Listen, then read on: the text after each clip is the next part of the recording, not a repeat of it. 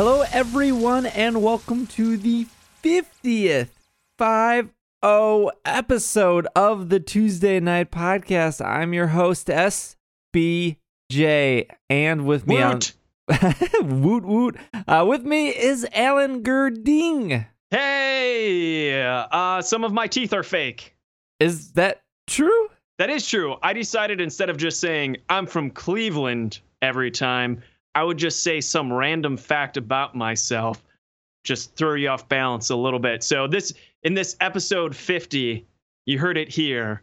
That's the new tradition I'm going to start, is just my intro is going to be random fact about Alan. I've got fake teeth. How many? Yeah. All? Just two. Just two. Okay. Yeah. They weren't not clean out. They were broken in half, but that's the story. But I'm Alan. Hey, I'm one half of Tuesday Night Games. So, yeah. Sean's not with us. He's not, no. He's dead. Rest in peace. Rest in peace. No, Sean is training his new puppy. So he scheduled his classes, the puppy classes, for the same time that we do this podcast. So, nice priorities, Sean. Right, yep. I see where we rank in the level of dogs to podcasts. Right. And he says that's going to last 4 weeks, this being the first. So in the next 3 episodes, I'm thinking special guests.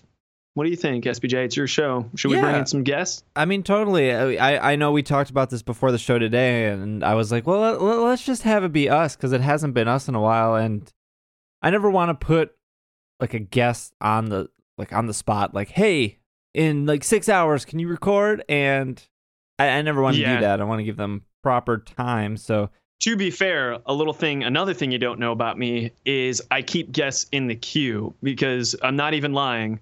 I tell guests, hey, if you're available this week, let me know and we can do the podcast. So some people say like, hey, I'm available this week or next week or whenever. So I do have some list of availabilities. In fact, I can read you a list of names, some of which say they're available. And you can tell me, SBJ, since you're the host, or maybe we can have listeners write in at Podcast at Tuesday Night Games and say what they want to hear, because we can get Arnie Niekamp, perhaps. Who's that?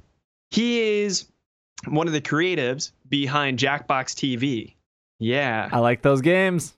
They're amazing, right? They're super good, yeah. I might be able to get Max Temkin from Cards Against Humanity, Alex Haig from Monikers, Stephen Buonocore from Stronghold Games, Tim Fowers. We had an amazing weekend with at XOXO Fest, Sean and I. We spent like hours hanging out in his hotel room. Tim Fowers made Burgle Bros, Paperback. Fugitive was his most recent one, Walkstar. And then I met Dan Shapiro, who made Robot Turtle, which did insanely well. And then there's also Hunter Shelbourne, who is a rep for Steve Jackson Games. But before that, he did Weapons Grade Gaming, which is this other YouTube show. He's hilarious. And, you met Hunter. We played with him. We played with him, yep. Yeah, you met Hunter. So he's available too. So that's just off the hand. Also, Donald and Chris from Bored with Life. They're probably biting at the bit. And the funny thing is, some of the names that I just listed, maybe some of those people are surprised if they listen to this. Like, what? He never talked to me. But anyway. I don't remember this. Well, this is bull crap. Who is this guy?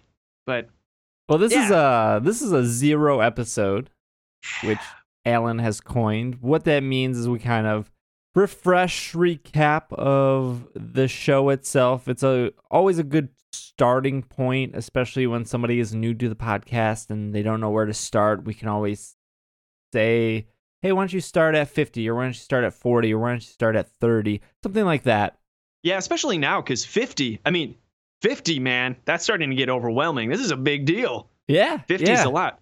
Especially like leading up, because the last 2 episodes haven't really been normal. Right. Because it's been convention season. Oh, man. All 3 of us have been super busy, man. Whew, ridiculous. Somehow but hey, I have a works. Surprise for you. All right, let's hear it. I know you love my surprises. I normally don't, no. Now, you can totally edit this out if you want to, but in our Dropbox, I put the F-Zero soundtrack from the original SNES game So if you want, you can play that in the background right now. And then people can be listening and grooving. Oh, F-Zero. Wait, what's the point? Episode. Oh, okay, Zero. I see. I was like, what does F-Zero have to do with board games?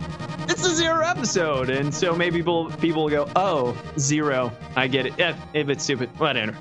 What I've learned, one of the things I've learned in our 50 episodes is that when I have a stupid idea, share it. Share it with SBJ, and I embrace it to the point where it maybe gets embraced. I don't know. That's one thing I've learned about our relationship. I mean, you definitely go outside the box, and you present things in, not in a way, but you present items that I would have never thought about. Yeah. I mean, the way is pretty straightforward. Kind of it's your job to shoot me down, man. That's your job. So, or actually embrace them. I don't know. It's a good relationship. You know, I have a Slack community for my other podcasts, my Pokemon-based podcast. It's super effective. Have they started liking me yet, or no? A lot of people from that community listen to the show. I don't know if it's because of me or just because they like the thing of board games, or maybe it's because they like you and Sean's personalities. But they did say that ever since I started doing the show, that in terms, It's Super Effective has become a better show. So wow. I don't know if that's like directly because you guys are different personalities than what I'm used to, so it kind of keeps me on my toes, and hosting a new show is not you just don't switch from one to the other like, oh, I've done this for 6 years, now I can just do this. It's almost like a whole different class, a whole different project, a whole different scope. Yeah. So because of that, I feel like you and Sean have made me a better podcaster. So if that's probably one of the best compliments you've ever given me, man. That's awesome. Keeping you on your toes. Yeah, I appreciate it. So yeah, when you give me a silly idea of putting F-Zero behind, I'm just like, where did this come from? But no, I expect it. I like that. Hey, and we should treat this episode as if no one has heard it before. So what's this other podcast you're talking about? Yeah. Let's look at you doing transitions. So Sean's not here. He's the other half of Tuesday Night Games. So I'm gonna let you give Sean like a minute of his light, but in your voice / description. Got you. But Sean. Yeah, let's do Sean first. Why don't you pitch Sean? I'll pitch me, and then you pitch yourself. Okay. Sean McCoy. He's my second partner. Yes, my first partner's my wife. But Sean McCoy, we met in Vegas in a faded tryst in the evening where we decided to hang out, where there was magicians in a bar and there was alcohol involved, but I don't drink, but he definitely did. And it was amazing, love at first sight. He'd say that he hated me at first, but I won him over within the first hour. Yeah.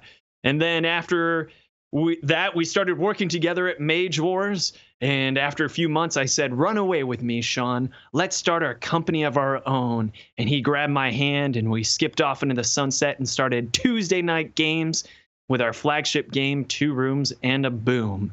Sean hates elevator pitches. He really wants to talk more about topic of the episodes and not even talk about games.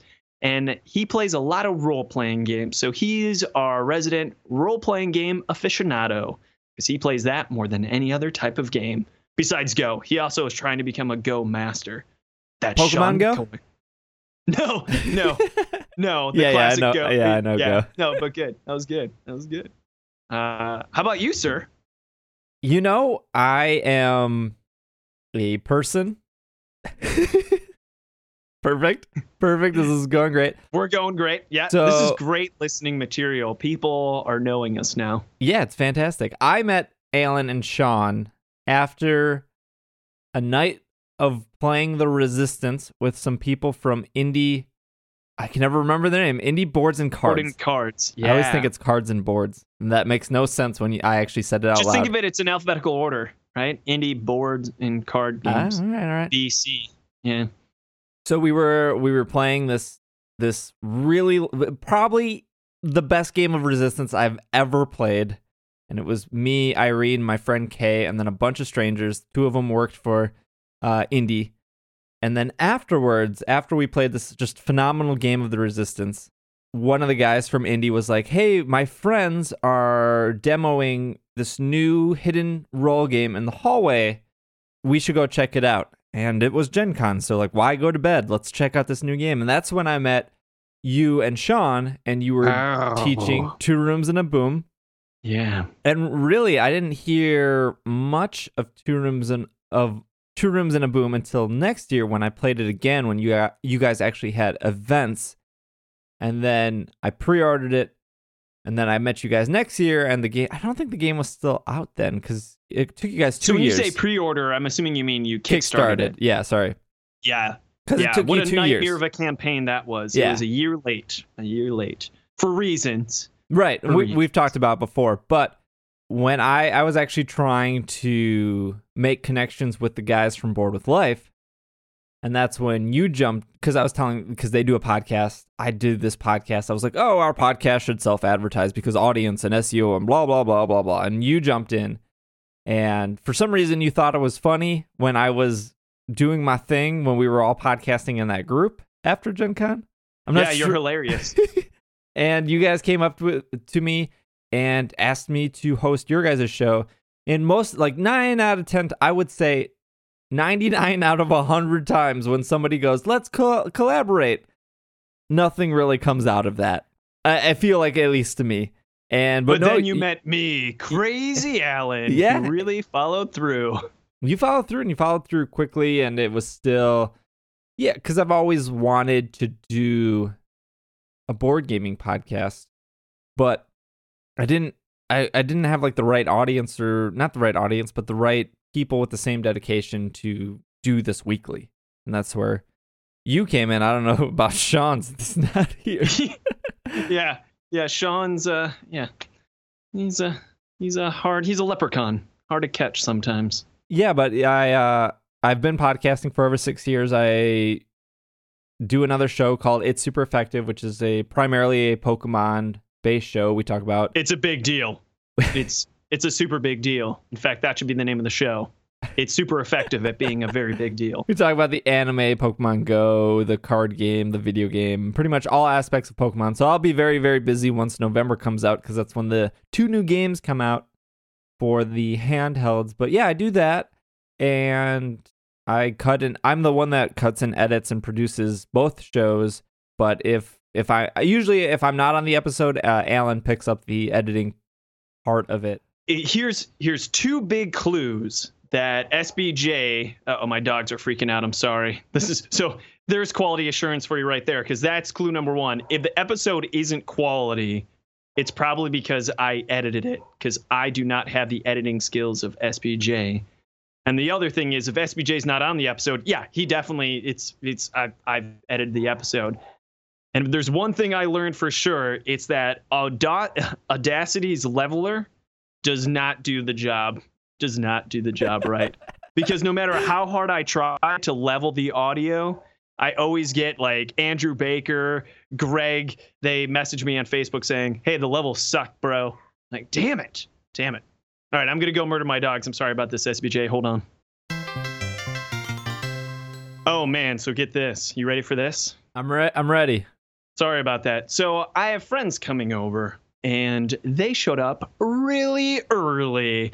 And I even told people, hey, don't show up early. Because first of all, rude. And second of all, I'm recording the podcast. So the reason the dogs were going nuts is I have friends here. So anyway, we're still on schedule, though. So don't worry. I'm not going to let those friends ruin this episode. Sorry about that. We're making great time. Okay.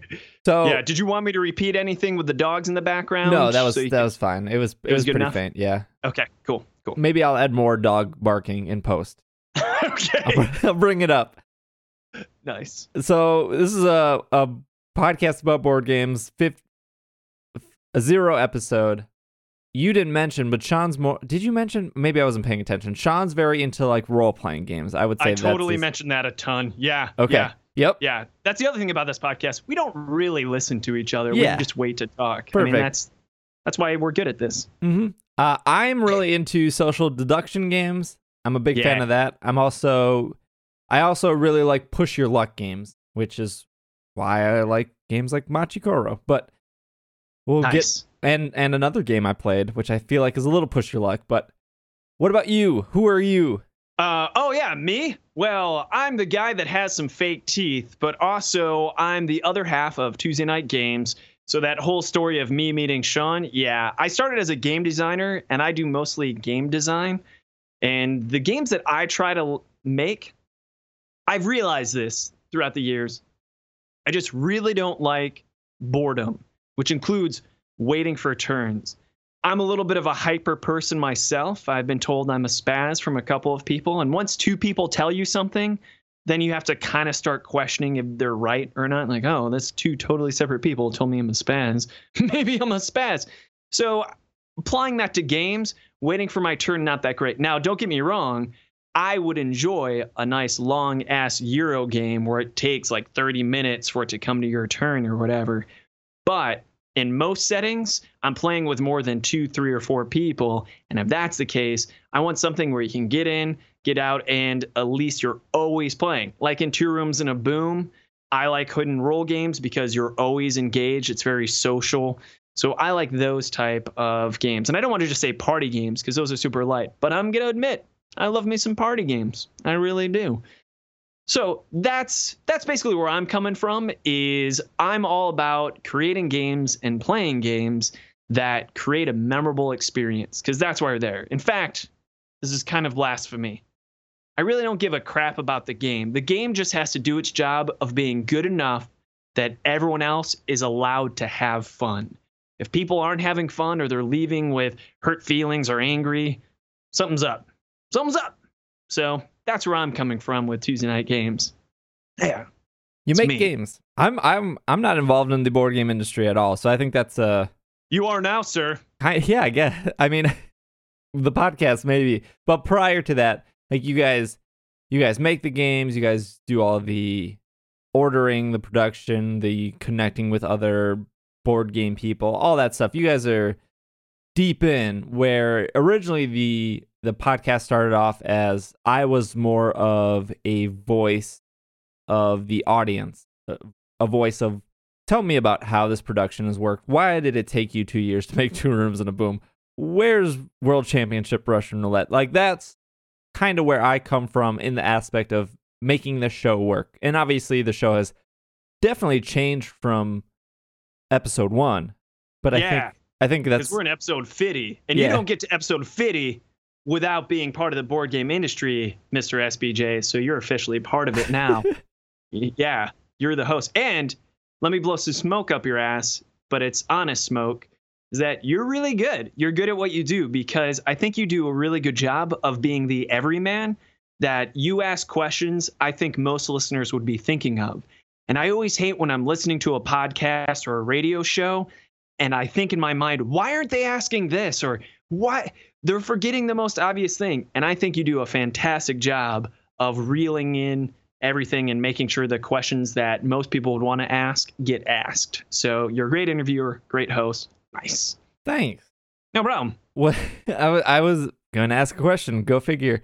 Because it's just us two and we kind of summed up us to begin with, I didn't think that would take too long. We've gotten, obviously, by doing these 0 episodes, we've gotten more efficient at explaining ourselves and explaining the show. But so we both played some games. We'll talk about that in a second here. But is there a favorite part of the podcast or direction you want to see the podcast go in, or even just maybe a moment of the last 49 episodes that kind of stood out to you? Oh, man, so many good memories, because we're at episode 50. That's a lot. And by the way, not sure if you realize this, but episode 1 was posted September 29th of 2015. This is almost our anniversary, man. In fact, episode 0 was recorded before that. Do you realize that? No, I don't. Yeah, I looked. So episode 0 was posted at September 1st. So realistically, we've kind of been doing this over a year, but our official anniversary is the end of September. And look at us, bro. It's the end of September. So happy almost anniversary, SBJ. So the anniversary is a good time to look back and reflect upon everything that we've done. And man, there's a lot of good memories I have there. Like one of the good memories I've learned is B team better than A team in my opinion. Those guys are good. So you want to explain B team? Yeah, when Alan and Sean are busy, or sometimes like one of them is busy, so I'll just tell both of them to take the week off. I bring on my B team, which are some co-hosts that I bring on to It's Super Effective, Will and Logan. Will is quote unquote part of the A team for It's Super Effective, and Logan is part of the B team for It's Super. Logan is just a B+ player, is what it comes down to. But they're both. Logan's amazing too, and he's an amazing dancer. So we've learned. Yeah, they're both super great. They both know each other really well. I know them really well, so that chemistry has just been really good. And Logan is a super big gamer. Will is very into the trading card aspect or the living card game aspect of deck building, I would say, of Drive Check. Yep, of the board game industry. Yeah, and Logan just likes every game. I don't think there's a single game Logan doesn't like. He's impressive.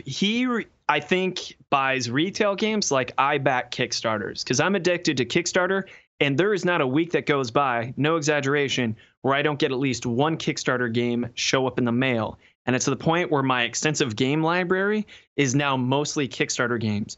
But Logan, he buys them retail, so he gets all the newest games not pre-ordered on Kickstarter. He's got a lot of games, man. Yeah. See, I'm the opposite of Logan now. I'm trying not to buy games because I want the games on my shelf to be good enough that I would go back to, if that makes sense. Yeah. I'm trying to do that. When we had Quentin Smith from Shut Up and Sit Down guest, he really ruined that for me because he talked about how the pleasure that most people get from games is when they open the box, and after that point, it's only downhill. It's the excitement. But once you actually learn the rules and start playing the game, you don't get that dopamine rush because there was a neurological experiment about it, apparently. So, man, after he told me that, I asked myself, which of these games in my extensive library would I want to save before all the others if my house is on fire? And I wanted to come up with 10. I came up with 7. It was just, oh my goodness, I have way too many games. But I'm trying to call my Kickstarter addiction. Oh. Speaking of games that I've recently opened and that excitement level kind of went down a bit is the new Machi Koro. It's time for a table talk. Yeah, so I played some games, which is rare for me, but I played 2 games. I played Machi Koro, Bright Lights, Big City. I had to turn around and look at what the subtitle was, which was this was silly. Wait, is that all one game? The name of the game is Machi Koro Bright Lights Big City? Yes. So this was the new Machi Koro at Gen Con that you couldn't buy at Gen Con because it was a Target exclusive. So they had a booth to tell you to go to Target to get the new Machi Koro. That sounds like bullshit. Yeah. So I wasn't thrilled there, but as you know, biggest Machi Koro fan in the world because I like. You are a big Machi Koro fan. You almost like it as much as you like Seven Wonders. No. For the new Tuesday night listeners, which by the way we call Knaves, the running joke is SBJ isn't the biggest fan of Seven Wonders, but for some reason, in my memory, I think he is. So I tease him about that. But anyways. Now they're on the inside of that inside joke. They're inside. So I have 3 quick board game things. One is at Gen Con, somebody when I was recording some D&D, a friend asked if they could open Sushi Go Party so they could play with their group of people as I did D&D, and I said yes because why would I say no? I was upset that I didn't get a chance to open my own game. Yeah. Which kind of goes back to the Quentin Smith and opening someone else's game is like blowing out the candles on their birthday cake. If you want to be a jerk, you go ahead and right when someone's going to blow out their birthday candles, you lean in, blow them out. And that's what someone does when they open your game. I think Quentin's completely right though. Like it's opening the game is one of the most exciting things about board games. The smell's glorious. And like taking everything out of the box and like looking at the art and unwrapping. It's fantastic. So just talking about it's turning me on a little bit, but keep going. So that was one of three. Number two is I went out, bought Machikoro, Bright Lights Big City, because they said they fixed some things in Machikoro. There's a couple new cards. There's a third dice, blah, blah, blah. This is like the fourth time I bought Machikoro. No, third time. But anyways, so I bought it. I took it to some friend's house. I started setting it up and everything. And they always ask me the kind of the same questions, like, how long does this game take? Is it fun? And they always ask, have you played this? And I was like, yes, I have played Machikoro. I don't even have to look at the rule book. I can tell you everything. It's extremely easy to learn, and everyone I've shown it to loves it. And I quickly glanced at the rule book because I wanted to see if there were any new rules or anything changed, and there wasn't. But okay, there were two of the... So, yeah, everyone there didn't play Machikoro. We played a game of 4. And two of them right off the bat were like, this looks really hard. And I was like, I hear that all the time. Everyone always says, this looks hard, this looks complicated. And then the person teaching the game always goes, no, it's really easy. The people who think it's hard doesn't think it's easy. And then it's like, well, you said it was easy, but it's not. And I was like, trust me, Machikoro is like the one game where when I say it's really easy to teach and learn, people always go, you're right. Not a lot of games have that. Yeah, agreed. And instantly, they all fell in love with it, and they really liked it. And Machikoro was supposed to take 30 minutes, but in this game, it took almost an hour just because they were kind of overthinking it and taking long turns, which is fine. Like, totally fine. New players, right? Yeah, exactly. You got to give them a break for that analysis paralysis. Yeah. Right when we finished, they were like, "Let's play this again," and I was like, "I want to play other games. Like, I love Machikoro, but I wanted to get another game to the table, which is the game I wanted to possibly elevator pitch." But you want to elevator pitch? Wow, let me try that again. You want to elevator pitch a game? Maybe. This is exciting because you're really good at elevator pitches, so it's always a sweet treat when SBJ does an elevator pitch. I wasn't completely satisfied with this version of Machikoro. I think it fixes a lot of issues, but I thought the overall game was slower. So in Machikoro, what happens is Wait, is this the elevator pitch? No, I'm just summarizing Machikoro and the difference of the new game. Kind of, gotcha. Words. So Machikoro, you roll a dice. If the dice matches anything on your card, you get a coin. You do what the card says. So if I roll a 6 and I have cards that represent 1, 2, 4, and 6, I get whatever 6 says. And then some cards are for if anyone rolls it. Some cards is if only if you roll it. Something like that. So that was the first version of the game. And everything you could buy was out on the table. So you're building this little city. A la Dominion, the original Dominion, all the cards are out. You could just buy them whenever you could. Yeah, cool. Yeah.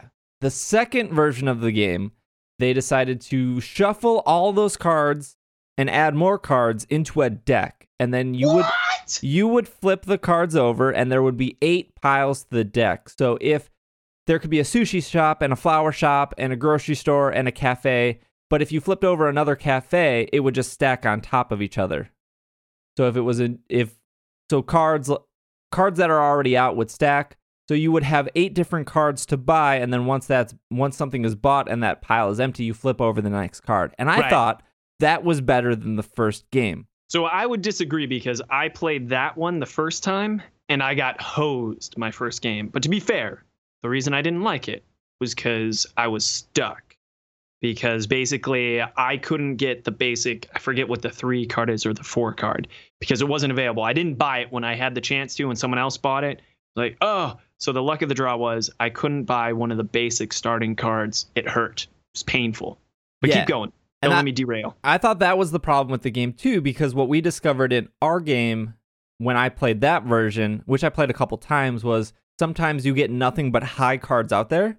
And it's like no one's rolling 2 dice yet. So the cards that are 11 or 7 or 8 no one's buying those cards because no one's rolling 2 dice, and no one plans on rolling 2 dice, so no one's going to buy those cards to reveal new cards. Because correct my memory if I'm wrong, but you have to unlock the second die. Yes. Isn't that correct? Yeah. Yes. So you can't even unlock the second die, and yet the cards out require 2 dice. So, Right. Oof. Rough. So the Continue, sir. third version of the game, which is Bright Lights Big City, now breaks it into 3 decks. So the first deck is everything 1 through 6. The second deck is all the special purple cards, and the third deck is everything above 6. So 7, 8, 9, 10, 11, 12. Right. Makes sense. Seems like that would fix the problems that we just mentioned. Yes, it does. It completely does, because instead of 8 piles from a universal deck, I think it's 6, 2, and 6. You can only have 2 purple decks out at a time, and then 6 of each below 6 and above 6. And so I can almost picture this. I can almost so do that this. fixes everything, except that they removed the cards for Millionaire Row and Harbor, their 2 expansions. Some of them are in there, but they Whoa. removed some of those, so it's a thinner deck, and it just didn't seem as exciting. It was just like, all right, I guess I'll buy a mine. Yep. So here's the natural question. Can you combine the sets? Can we just throw in? Yes, you can. Okay, which is probably what you'd recommend, because what I've heard is those expansions really make Machikoro shine. And I don't remember which one. Like some people say Millionaire's Row makes it better, or maybe it's Harbor.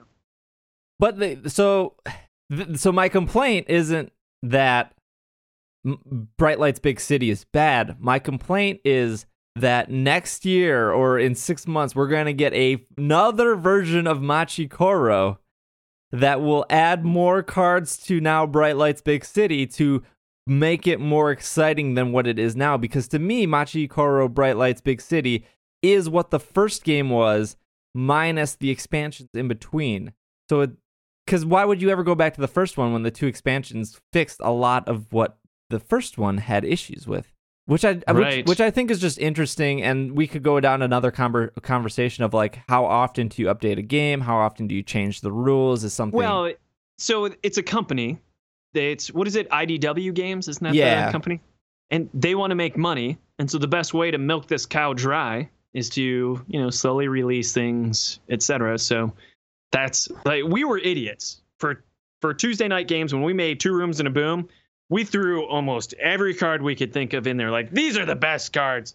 Put it in there. So now the base game comes with over 75 unique character cards. And I remember Travis Worthington from Indie Board and Cards, who published Resistance, said, "You guys are idiots. That's so dumb. You should not put so many cards in the set. That way the game costs less. More people will buy it. And then you can come out with expansions and make more money that way." Well, Travis, you're smarter than we are, because you're probably right. But you know what? I'm a gamer first and foremost, and I like a game that has everything all in one comfortable place. But speaking of which, we've got an expansion coming out in Kickstarter in a couple months. For 2 rooms. For 2 Rooms and a Boom. Yeah, cool. Yeah, absolutely. Yeah, so I just think that's an interesting... I'm going to add that to our Google Doc of just like revisiting games and re-releasing games for second editions or third editions, and how drastically rules change or don't change. Because you could look at a game like Twilight Imperium, and I think they're on 3rd edition, and they might be sold out because people are saying 4th edition is possibly coming. So yeah, the crazy thing is Robo Rally has a favorite edition, because there's like 4 editions if I remember correctly, and people say something like, oh, the 2nd edition's the best. They have the next edition coming out of House on the Hill, Betrayal at the House on the Hill, which is out actually. I think that's out now. And so you're right. 2nd editions, they're coming out with a new edition of Citadels. So what's with that? That would be a great topic for the future. I agree, sir. Cool. Yeah. What was the other game you played though? The other game I played, which is a game I got 2 Gen Cons ago, and this is me trying to make sure that games on my shelf are played so they stay on my shelf. Because I'm kind of now leaning towards moving out some games that have never even been touched. But the game that I got at Gen Con like 2 years ago, I fell in love with, rarely get to the table. I wanted to make sure it got to the table, was Abyss. Gorgeous game. Beautiful. Fantastic art. And so Abyss, should I elevator pitch Abyss? Don't ever ask. Yeah, if you are considering it, that's a go, sir. So Abyss. But here's the thing, to reward you for volunteering for an elevator pitch, I'll let you choose who you want to be. And that's normally not how it's done. Normally, we choose something really difficult that's somewhat thematic. Like if I was going to choose, I would just say some type of alien monster, because I think it's like, I've never played, but they look like they're demons like or monsters. Fish people in this under the sea. Yeah. Got it. So I'd say you're Sebastian from Little Mermaid, and now you have to do a Jamaican accent, but under the sea. But I won't do that. You can choose. I mean, I could try it. The thing about all my accents is they're all bad and possibly offensive. Possibly offensive, but it's not you trying to be offensive. It's just that you are. But that's why they're so good, though. Like your just that I'm tone elevator deaf. pitch was amazing. Man, it was basically SBJ just saying roar every once in a while. But anyway, you can try Sebastian, or what do you feel comfortable with? I'll try a Jamaican thing, because I don't remember The Little Mermaid at all. Under the sea, where it is wetter, I can't do it, obviously, so not trying to be offensive, but yeah, if it's any easier, try like Jar Jar Binks, even though that's blasphemy. But Jar Jar Binks was supposed to be some type of Jamaican mix, if I remember correctly. Yeah, I think you're right. All right. So for if you're a new listener or you're a newer listener, our elevator pitches aren't designed to explain the rules of the game. They're really designed to get you interested into possibly looking more into it, or just right. Should I buy this? Yes or no? It's like walking up and down an aisle at Gen Con of like, does the art, do the people there draw me in enough to yeah, so it's not really to explain the rules, which sometimes we fall into that trap. We try not to. I think that's one thing we've learned in 50 episodes is the difference between a rules explanation and a tantalizing pitch. Like if you were going to pitch a movie to a producer, you wouldn't say, here's the entire plot, here's the characters, this is the climax, this is how it ends. You would just say, imagine Blade Runner meets Forrest Gump. Boom. And it takes place underground. And then that's like your elevator pitch. But all right. So you have a minute, sir. A minute. All right. Ding me, Alan. No, it's ding me, SBJ. But here we go. Welcome to Jamaica, aka the abyss of underwater. You are trying to get the most points at the end of the game in Abyss, and how you do that is by recruiting lords or talking with I think it's called council, but I'm probably wrong with that term. So what you do is you can either explore the depths and try to get people to join up on you, or you can spend those cards and recruit lords and see stuff. The game is really cool because you have these pearls and you can spin these pearls in a cup, and everyone does that, and then the pearls fall everywhere on the floor, and then I get mad because they're dropping my pearls everywhere. But what's interesting is when it's on your turn, while it is your turn, people get the action before you do. And if they take your cards, if they want your cards on your turn, they must pay you those pearls. It is a gorgeous game, gorgeous art, easy to learn, but there are a lot of different structures going on. Would I recommend Abyss? Yes, but it has my least favorite ending to a game. Ding. Whoa. Hey, you know what? Great Jamaican, SBJ. That's probably your best accent we've ever heard. I think it was a very slow Jamaican. So if you play that and edit it in like 1.5 speed, maybe I'll increase the speed. And then you'll make it a minute, because I have like a minute and 45 seconds on my watch. I might, I might increase it. Yeah, Abyss is great. Like I said, when it's your turn and you reveal a card to buy it, everyone else at the table has an option to buy it before you. Whoa, that's weird. Yeah, it's really cool. But if they buy it, they have to pay you a pearl, and then they get the card, and then you reveal the next card. And again, you don't get to buy it first. The other people at the table get to, but the price goes up. So whoever buys it, they're out. They can't buy anymore for your turn. But if the second or third player want to buy it, it would cost 2 pearls, and then it would cost 3 pearls. So those pearls, while they don't add up for any points of the game, they have a lot of power of helping purchasing. Yes. Yeah. Wow. So you left us hanging though.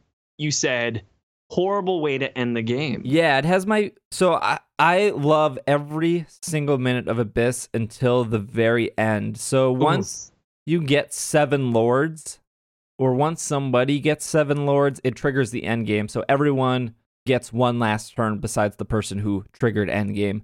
And then, so what don't you like about that? This is the part I hate. So then once everyone takes their final turn, you have to count up all your points. And then so you're sitting there counting everything, and then you do the thing at the table where no one wants to say their total, and then somebody goes, well, I got 54 points. And then somebody else goes, well, I'm out. I got 34 points. And then somebody else goes, what'd you get? I got 55 points. Well, I got 70 points. And it's just like, that is not a fun, it's just not a fun, it's such an anticlimactic way to end a game. It was just like, all right, everyone, that great game is done, but let's hunker down and add 4 different point values together and then slowly reveal them to each other. Right. Well, how would you fix it? Would it be that it's not so mathy? Would you have the reveal be different, where maybe people bid on what place they get, and if they're correct, then they get extra points? Oh, man, I'm a good game designer. I kind of just liked what I just came up with. Damn it. Edit this out, SBJ, because I'm going to do that. At the end of the game, you get bonus points if you can correctly guess which place you got. Man, good. I don't. So Seven Wonders has the same ending. Oh, yeah. So 7 Wonders you love, I'm not a fan of. Well, then I would also say like Sushi Go also has that same ending of like, okay, everyone count up your points. I think the difference though in Sushi Go is you can count them pretty quickly, right? Yeah. But 7 Wonders, there's an actual algorithm and a sheet of paper.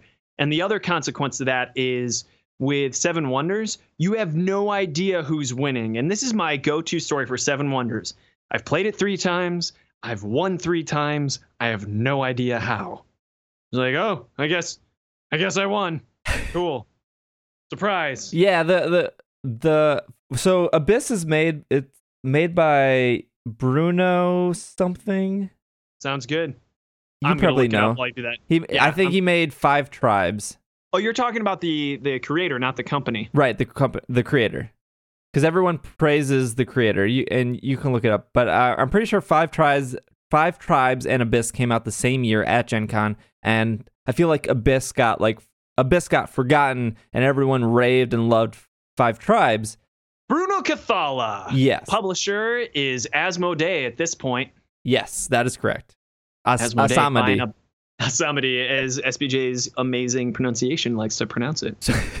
So the ending to Abyss is you have to add up all your lords, you have to add up all your locations, you have to add up your monster tiles, and then you have to add up one other thing. So it's not quick math. The cool thing about Abyss, so let me backtrack here.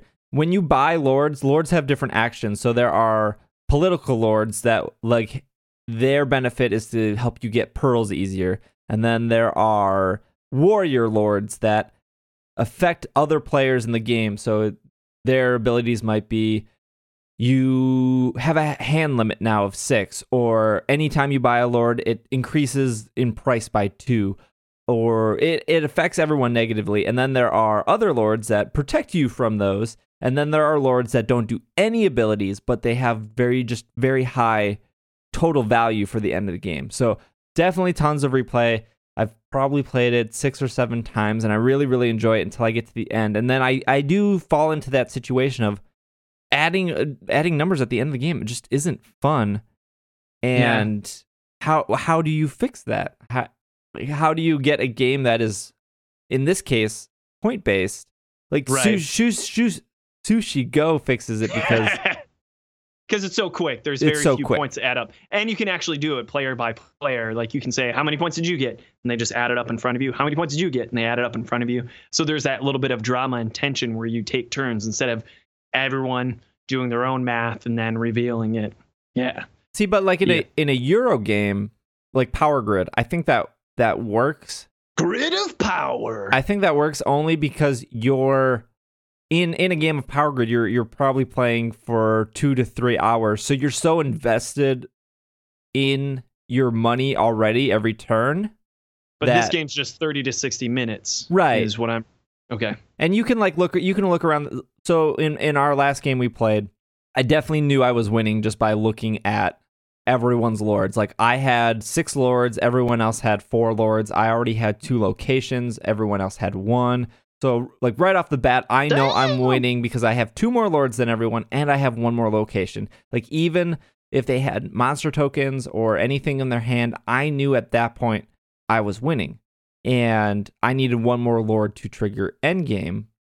And somebody else they bought a lord, and the lord's ability was you can buy another lord right away. So they went from I think maybe they were at 5, but they got a lot more lords really quickly. right, they pretty much got 2 lords in 1 turn, and they triggered endgame. And on top of that, they got a location. So now not only did they catch up, they passed me by 1 lord. So I went from I'm definitely winning the game to I have to hopefully get like a really good miracle draw in this next turn to make sure that I stay winning. And that part was exciting and that part made sense. And in the moment, I knew like, okay, I'm no longer winning anymore, which is the problem in Seven Wonders. Like you said, you never know if you're winning or losing. Right. And I pretty much in 1 turn, I went from first place and I went to last place in the game. Yeah, so here's why I like games that have the point tracker around the edge, like Kingsburg does. A lot of games Ticket have to it. Ride. Ticket to Ride has the point tracker, is because then it looks like a race. Because here's the equivalent analogy. The difference between what you don't like of revealing the points and actually seeing the points as you go is the difference between running a race with all these other people and you see who's behind you, who's in front of you. I got to get faster than this person. And then running the race totally alone and then just meeting up at the pub afterwards and saying, hey, what time did you get? Oh, you got it in an hour? I got it in 54 minutes. Boom. So so it's the same thing. It feels much better when you feel that there's an actual race going on. That's a super good analogy. Yeah. Well, I mean, I think it's visually the same way. Yeah. Man. Sorry, Abyss. I want to play it now though too, besides it being gorgeous, because those are like actual pearl components. Does it come with those pouches or cauldrons that I'm looking at It comes picture with right the now. little like plastic things that you can put yeah, it's really cool. It's like a toy, and it Yeah. has variant covers to it as well. So we could both own Abyss, but have the cover of the box look totally different. Yes. So cool. And I think that I think a game like that's worth mentioning, even though it has problems, because what we started off the podcast earlier saying is people love new games and cracking those open, and then like it slowly falls off. But I feel like Abyss is one of those games that definitely, I know it's more than 2 years old, that sticks with me of like, I always want to play Abyss, even though that end is kind of like, ugh, I just wish this end was better and blah, blah, blah. But high praise.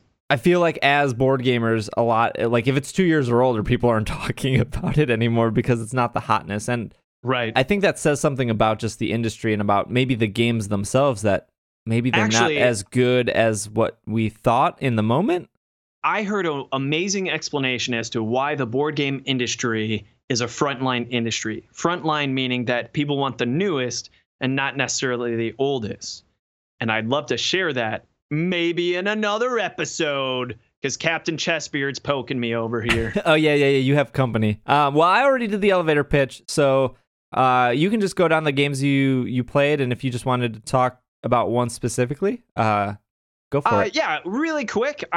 What's been on my table a lot lately is Thieves Market, Little Drop of Poison, Don't Mess with Cthulhu, and Secret Hitler. And that's the big debate. Which one's more fun? What do we like better? Don't Mess with Cthulhu or Secret Hitler? They're very different games, but they're both hit and roll games. They're both new.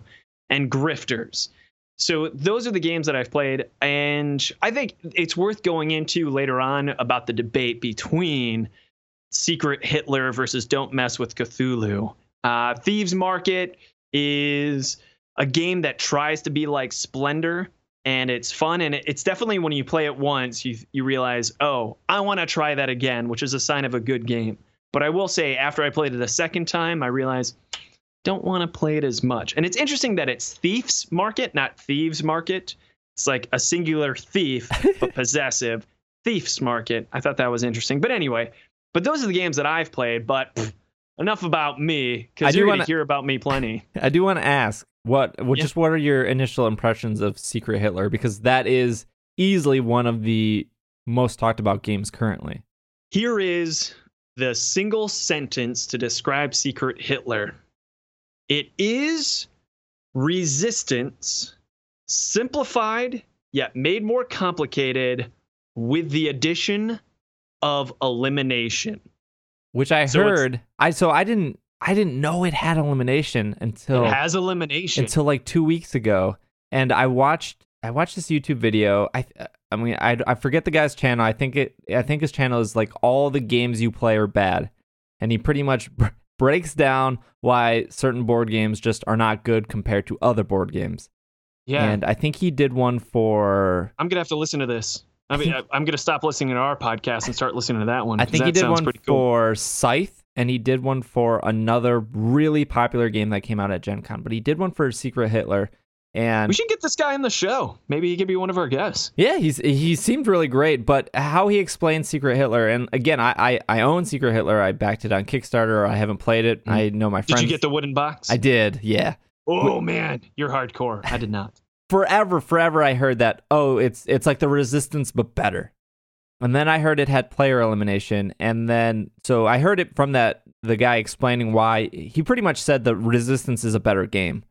Oh. And I disagree strongly for reasons. Okay. And he said that the player elimination is a huge miss in the game because in the Resistance you don't have that. And the best part about the Resistance is the last round, because that is when everything falls apart, and that's usually when the table goes, oh, of like either I won or I've lost, or like you were a spy or you weren't a spy. That's the most exciting really good point. Part of the Resistance. And in Secret Hitler, from my understanding, is there is a part where somebody can get shot and they are out of the game, and if it's Hitler, the game's over right then and there. And that could be exciting. I'm sure that would be probably very exciting to shoot Hitler. That's weird to say out loud. But if his point was I think he asked the creators, or there was an FAQ, and they said, well, the player elimination's not that big of a deal because the game at that point is going to end within 10 minutes. And his rebuttal was, somebody is now out of the game when the most exciting part of the game is about to happen, and that person is no longer in that experience because they've been without shot. A doubt, it sucks getting shot.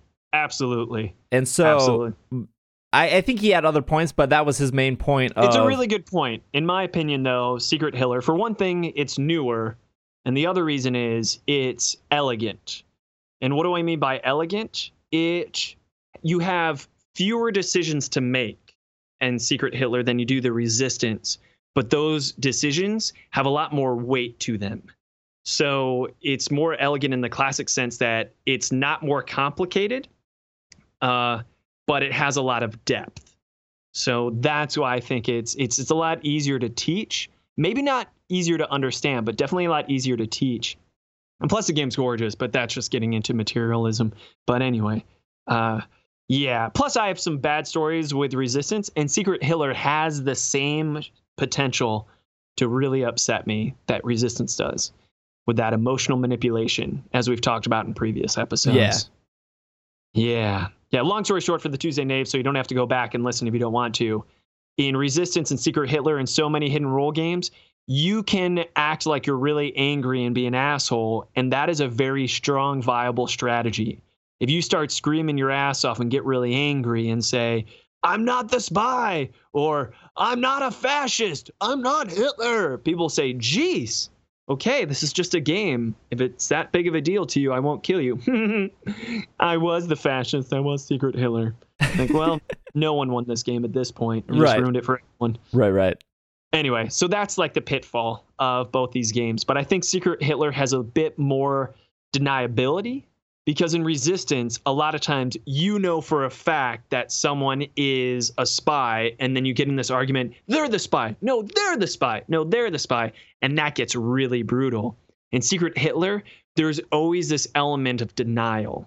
Like, someone could explain why they failed a mission. And in Secret Hitler's not failing missions, it's putting in a fascist edict, a fascist law instead of a liberal law. But anyway, that's getting into more details. Yeah, we'll have to talk more about that stuff in the future.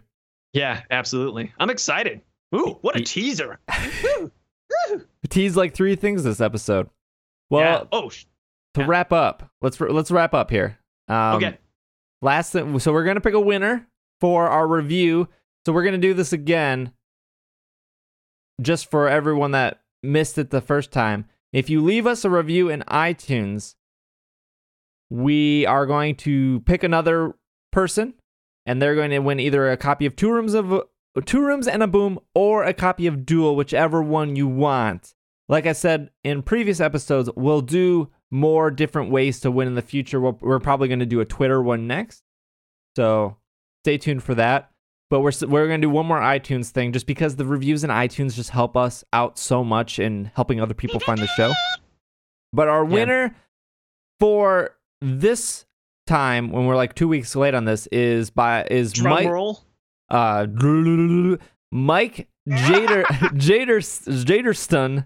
So just Mike Jaderston. Email us at podcast@tuesdaynightgames.com, and I'll make sure Sean gets that taken care of for you. But his review was titled "Ding Me SBJ." Nice title. You want me to read it since it's about you? Yeah, why don't you read it? Because this is a compliment to you. My favorite podcast by far. These guys are hilarious, knowledgeable, and always have great board game related content. Truth be told, friends of mine started a podcast, not board game related at all, but when they asked for tips, I just told them to come listen to this one. SBJ in particular does a fantastic job hosting the show. Tuesdays don't come fast enough. Bravo! Tuesday Knave from Kansas. Mike Jaderston. Nice, Mike. There you go. Nice. So just email us. If you haven't done so already, just jump over to iTunes, leave us a review, and that automatically gets you entered into winning our next copy of Two Rooms and a Boom or Duel. But otherwise, that wraps up our show. Alan, where can our listeners find you?